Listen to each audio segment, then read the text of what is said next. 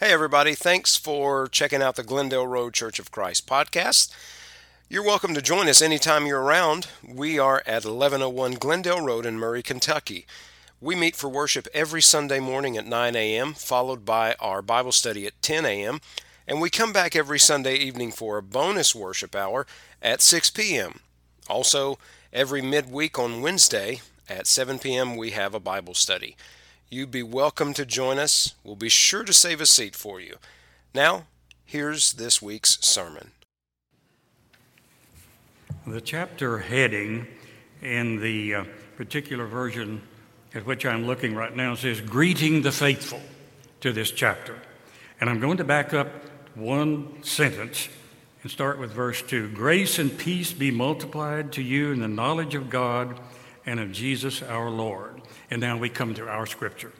As his divine power has given to us all things that pertain to life and godliness, through the knowledge of him who called us by glory and virtue, by which have been given to us exceedingly great and precious promises, that through these you may be partakers of the divine nature, having escaped the corruption that is in the world through lust. Please be seated.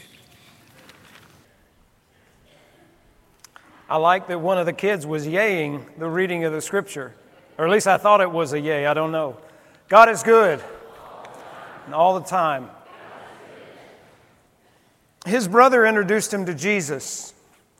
He walked on water, saw Jesus transfigured, and was given the keys to the kingdom.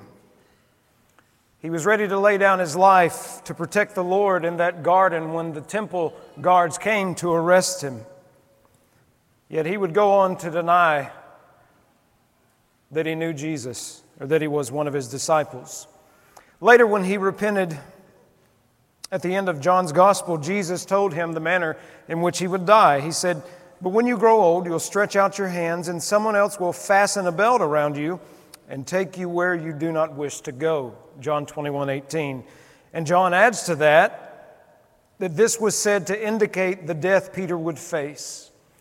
He's often regarded as the chief of the apostles for many reasons. He preached the first sermon of the church.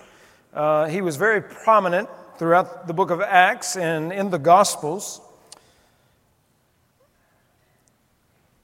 But this would be his last letter. Sometimes a person's last words are something worth remembering or reflecting on. For example, Thomas Edison said, "It's very beautiful over there." Bob Marley said, "Money can't buy life." Winston Churchill said, "I'm bored with it all." And Harriet Tubman said, "Swing low, sweet chariot." I don't know what Peter's last words were when he was crucified upside down, but I do know you look at chapter 1 of 2 Peter, verses 13 through 15, he knows that he is about to die. "Yes, I think it is right, as long as I am in this tent, to stir you up by reminding you, knowing that shortly I must put off my tent, just as our Lord Jesus Christ showed me. Moreover, I will be careful to ensure that you always have a reminder of these things after my decease." The word translated decease there is Exodus. It's kind of interesting the way that he phrases that, even though our English Bibles don't catch the nuance. He regarded his body as his tabernacle. And you recall in the Old Testament, the tabernacle was where you worship God, but it could be torn down and moved and relocated and put back up. And so he's about to put off his tabernacle, and he's about to undergo his own exodus, leaving the body and going to be with the Lord. But before he does that, he wanted to let the saints know a few things, one of which is that we are participants in the divine nature. And there are three ways within this passage that I think we could probably identify. First of all, we're participants in the divine nature by faith. Chapter 1, verse 1, "Simon Peter, a bondservant and apostle of Jesus Christ, to those who have obtained like precious faith with us by the righteousness of our God and Savior, Jesus Christ." I was reading, and the African impala can jump over 10 feet and cover a distance greater than 30 feet. That's pretty magnificent. I remember years ago when I was with New Concord Church of Christ, we were coming back from a summer youth series, and we're coming back maybe Benton or somewhere. And there was this GMC Tahoe that was in one lane ahead of us, and this buck came running, and I thought, oh, it's going to hit it. That thing jumped right over that truck and kept on going. And I said, did you see that? I thought, I was like, no, he's going to ram it. He jumped and cleared that Tahoe. Apparently that was more impressive to me than you, but I was like, wow, I've never seen that. But the Impala can be kept in an enclosure with a 3-foot wall because they will not jump if they cannot see where they will fall. Faith is the ability to trust what we can't see, and with faith, we're freed from the flimsy enclosures of life that only fear allowed to entrap us. You and I, having the faith that we had in Jesus Christ, we believe that He was God's only Son. We confessed that belief. We repented of our sins and were buried with Him in baptism. Do you not know that as many of us as were baptized into Christ Jesus were baptized into His death? Therefore, we were buried with Him through baptism into death, that just as Christ was raised from the dead by the glory of the Father, even so we also should walk in newness of life. Notice the participation of us in the sufferings and the death of Jesus Christ. I just want to take a second. Let me just make an appeal. We have, I know, some teenagers, young adults, and other adults who've, for whatever reason, you're here quite often. We know you believe, but you've not taken this step. Why? What is it that's holding you back? Is it a sin?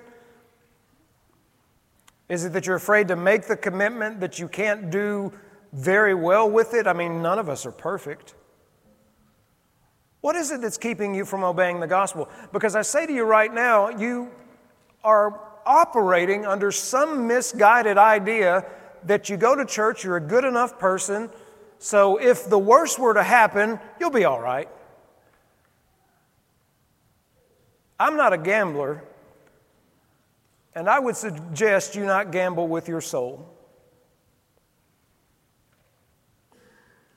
Because if you know that you have sinned, if you know all these things that we have just discussed, having faith, professing that faith, repenting of sins, if this is the one thing you've not done, all the rest isn't good enough. It's all or nothing. You are still in the old person, and that old person, when the Lord comes or when you die, is subject to the judgment of God. And that ought to scare some folks. Thankfully, I'm not the judge and I don't have to be, but I am the preacher.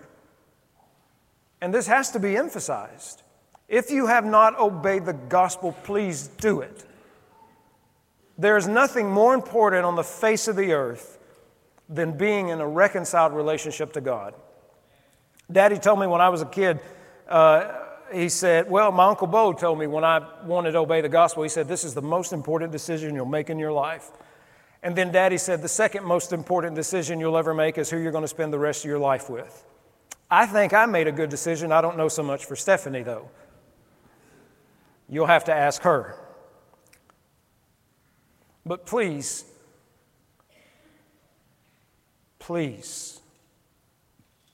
you're people that we love, and we would hate the thought of you passing or the Lord coming and you didn't do the one thing that is probably the easiest to do. You already have the faith. You already walk the walk to a degree, but you haven't been buried with Christ in baptism. Please do it. Because we participate in the divine nature, we are buried with Him into His death, and just as He was raised, we too raise out of that water to walk in newness of life. But Paul goes on from there.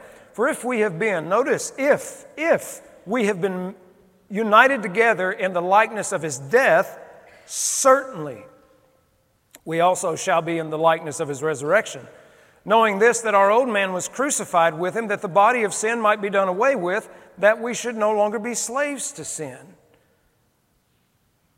So has your old man or old person been crucified with Christ? If we've been united with him, certainly we shall be in the likeness of his resurrection. For he who died has been freed from sin. Now, if we died with Christ, we believe that we shall also live with him, knowing that Christ, having been raised from the dead, dies no more. Death no longer has dominion over him. The promise of salvation in Jesus is that we would have eternal life. A lot of people believe that there's no such thing as eternal life, that once you die, that's just it, that's the end. And some of them would even suggest that this life is the best that you'll have, so make the most of it. And you have hedonism, people that just live for various pleasures. But the notion of eternal life, especially in a place much better than this, though it is a blessed place, is definitely something that I hope would be appealing. Throughout the Scriptures, when we obey the gospel by faith, we are made new creatures in Christ, 2 Corinthians 5:1. We died and now our lives are hidden with Christ in God, Colossians 3:3. In Romans chapter 8, verse 1, we are in Christ. It's the most important decision that you'll ever make. And you're in an environment where people will support you, where people will pull for you, and we'll rejoice, as the heavens will, when you obey that gospel. But we participate in the divine nature by faith, first of all. Second of all, we participate in the divine nature by our growth. Let's look at verses 5 through 9. But for this very reason, giving all diligence, add to your faith virtue, to virtue knowledge, to knowledge self-control, to self-control perseverance, to perseverance godliness, to godliness brotherly kindness, and to brotherly kindness love. For if these things are yours and abound, you will be neither barren nor unfruitful in the knowledge of your Lord Jesus Christ. For he who lacks these things is short-sighted, even to blindness, and has forgotten that he was cleansed from his old sins. I noticed Gary made the announcement this morning that Novi is 2 years old. And I was like, yeah. I thought she was just like 8 months old. They grow up so fast. I got one about to be married. What happened to those years? And then a 16-year-old. Wow. I used to think the old timers were, I don't know, it goes by fast. You're like, nah, 24 hours in a day, you know. But it does. It goes by real fast. But here's the thing. There are those different stages, right? The newborn stage. You love that, hopefully. We did. Lots of cuddles and snuggles. You know, I slept.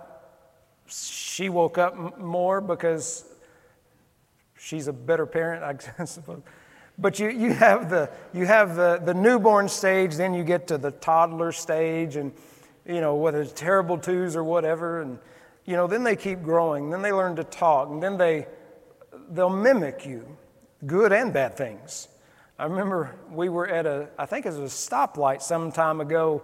Bree was little, maybe 3 or 4, and when the light turned green, she was sitting in the back seat, and her, you know, face, she said,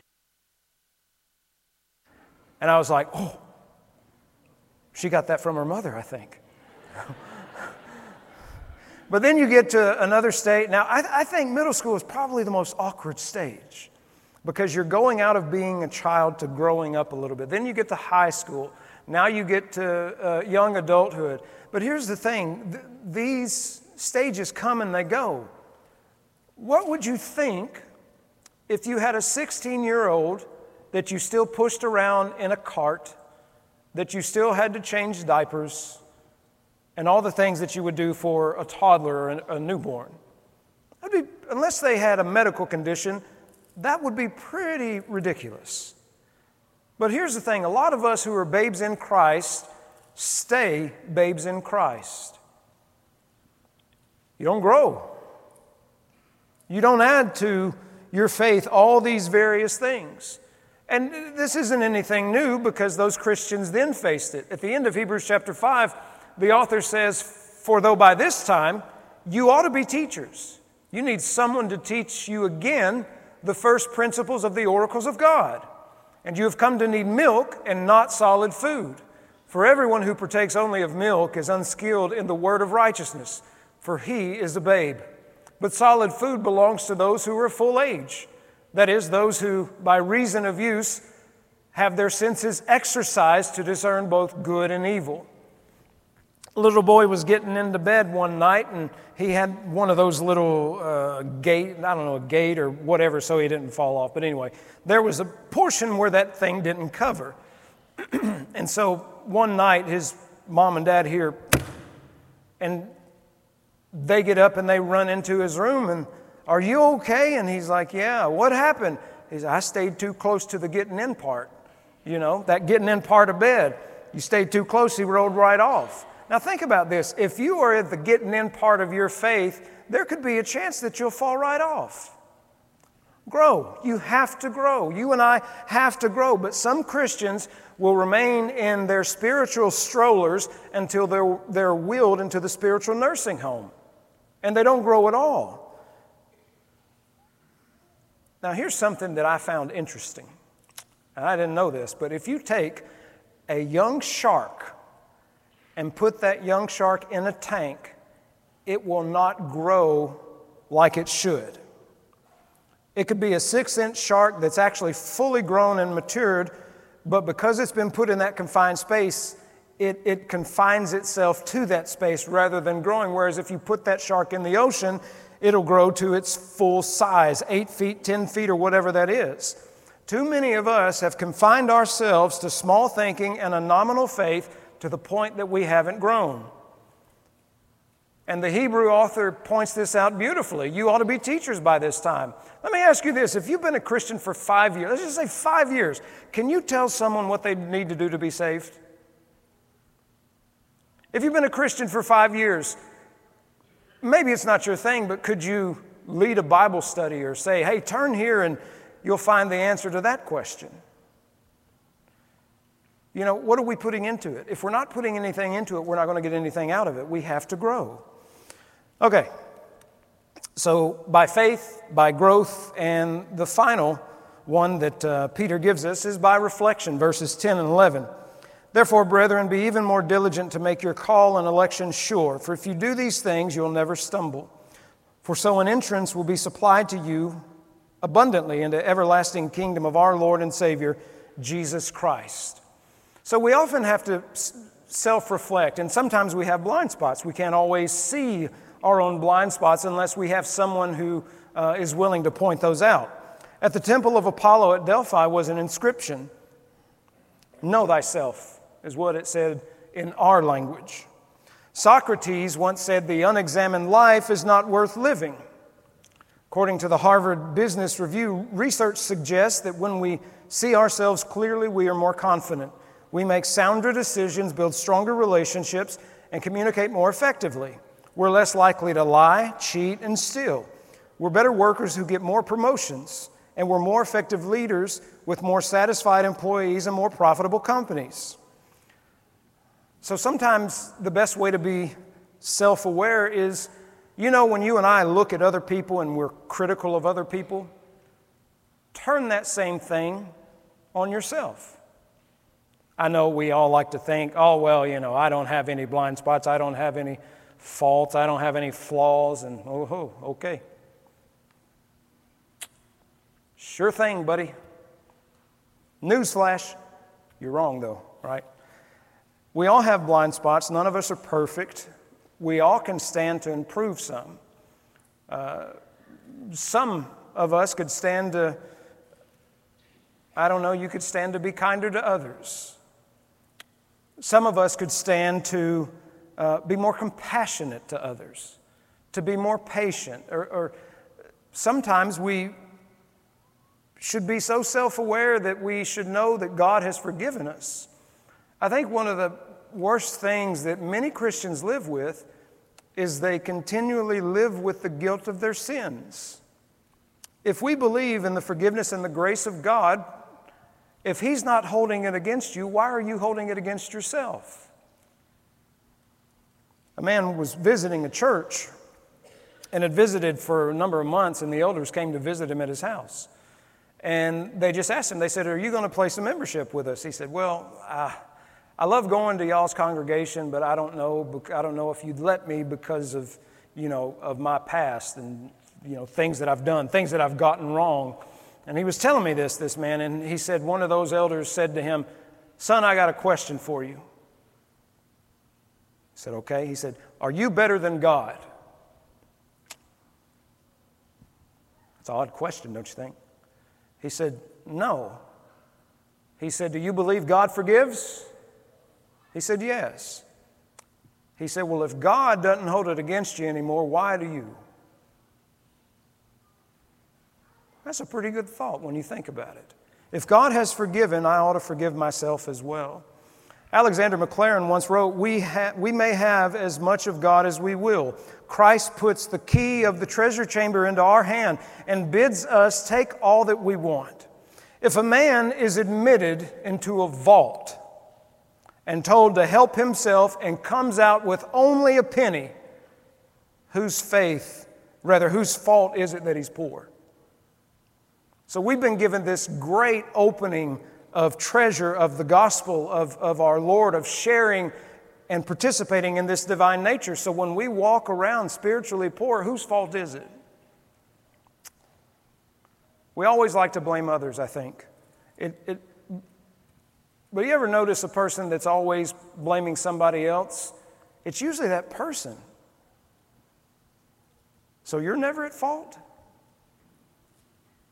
No, it's them people over there. Guess what? You're one of those people over there. None of us are better than another. Some of us may do better, but none of us are better. But we got to remember what the Lord did for us. He made Him who knew no sin to be sin for us, that we might become the righteousness of God. Notice how we've swapped places. Jesus became what we are so that we become what He is. For as by one man's disobedience many were made sinners, so also by one man's obedience many will be made righteous. We watched a show that's on Netflix. It's called Painkiller. Is that right? Painkiller. And it's a true story. It's about the rise of OxyContin and the abuse and the deaths and all that went with that. And I think most of us have known or know an addict, someone who may be in active recovery, but also someone who's still beholden to their addiction. And watching this show, it was quite sad to see what people wanted just to escape reality for a little bit. And some of them were perfectly normal people that just suffered an injury, and this was prescribed for their pain. And they built up a tolerance, and they just kept wanting more and more and more. There's this one character in the movie who hits rock bottom and cleans himself up. But then an event happens where after a month of sobriety, he fell back off the wagon, if you will. I think the Christian life is a lot like that. When we obey the gospel, it's akin to us grasping for sobriety. But it's up to us to maintain that. We can always fall off, but that's our own choosing. Sin doesn't have the power over us that a substance may. That's because of what Jesus has done. So if we go back to it, that's on you and me. That's not on the Lord. So I appeal to you just to remember what it is that God did for us. And remember that you and I are participating in the divine nature by faith, by growth, and by reflection. And once more, I appeal to those who have not yet obeyed the gospel. Please, please, please, please obey the gospel. Your soul is precious. God loves you. Please don't let one thing stand between you and God. He is long-suffering, and I appreciate, Gary, your part of your prayer for those that are spiritually sick, to just give them another moment before the Lord comes. You have a moment now. So if you want to obey the gospel, please come forward as we stand and sing together.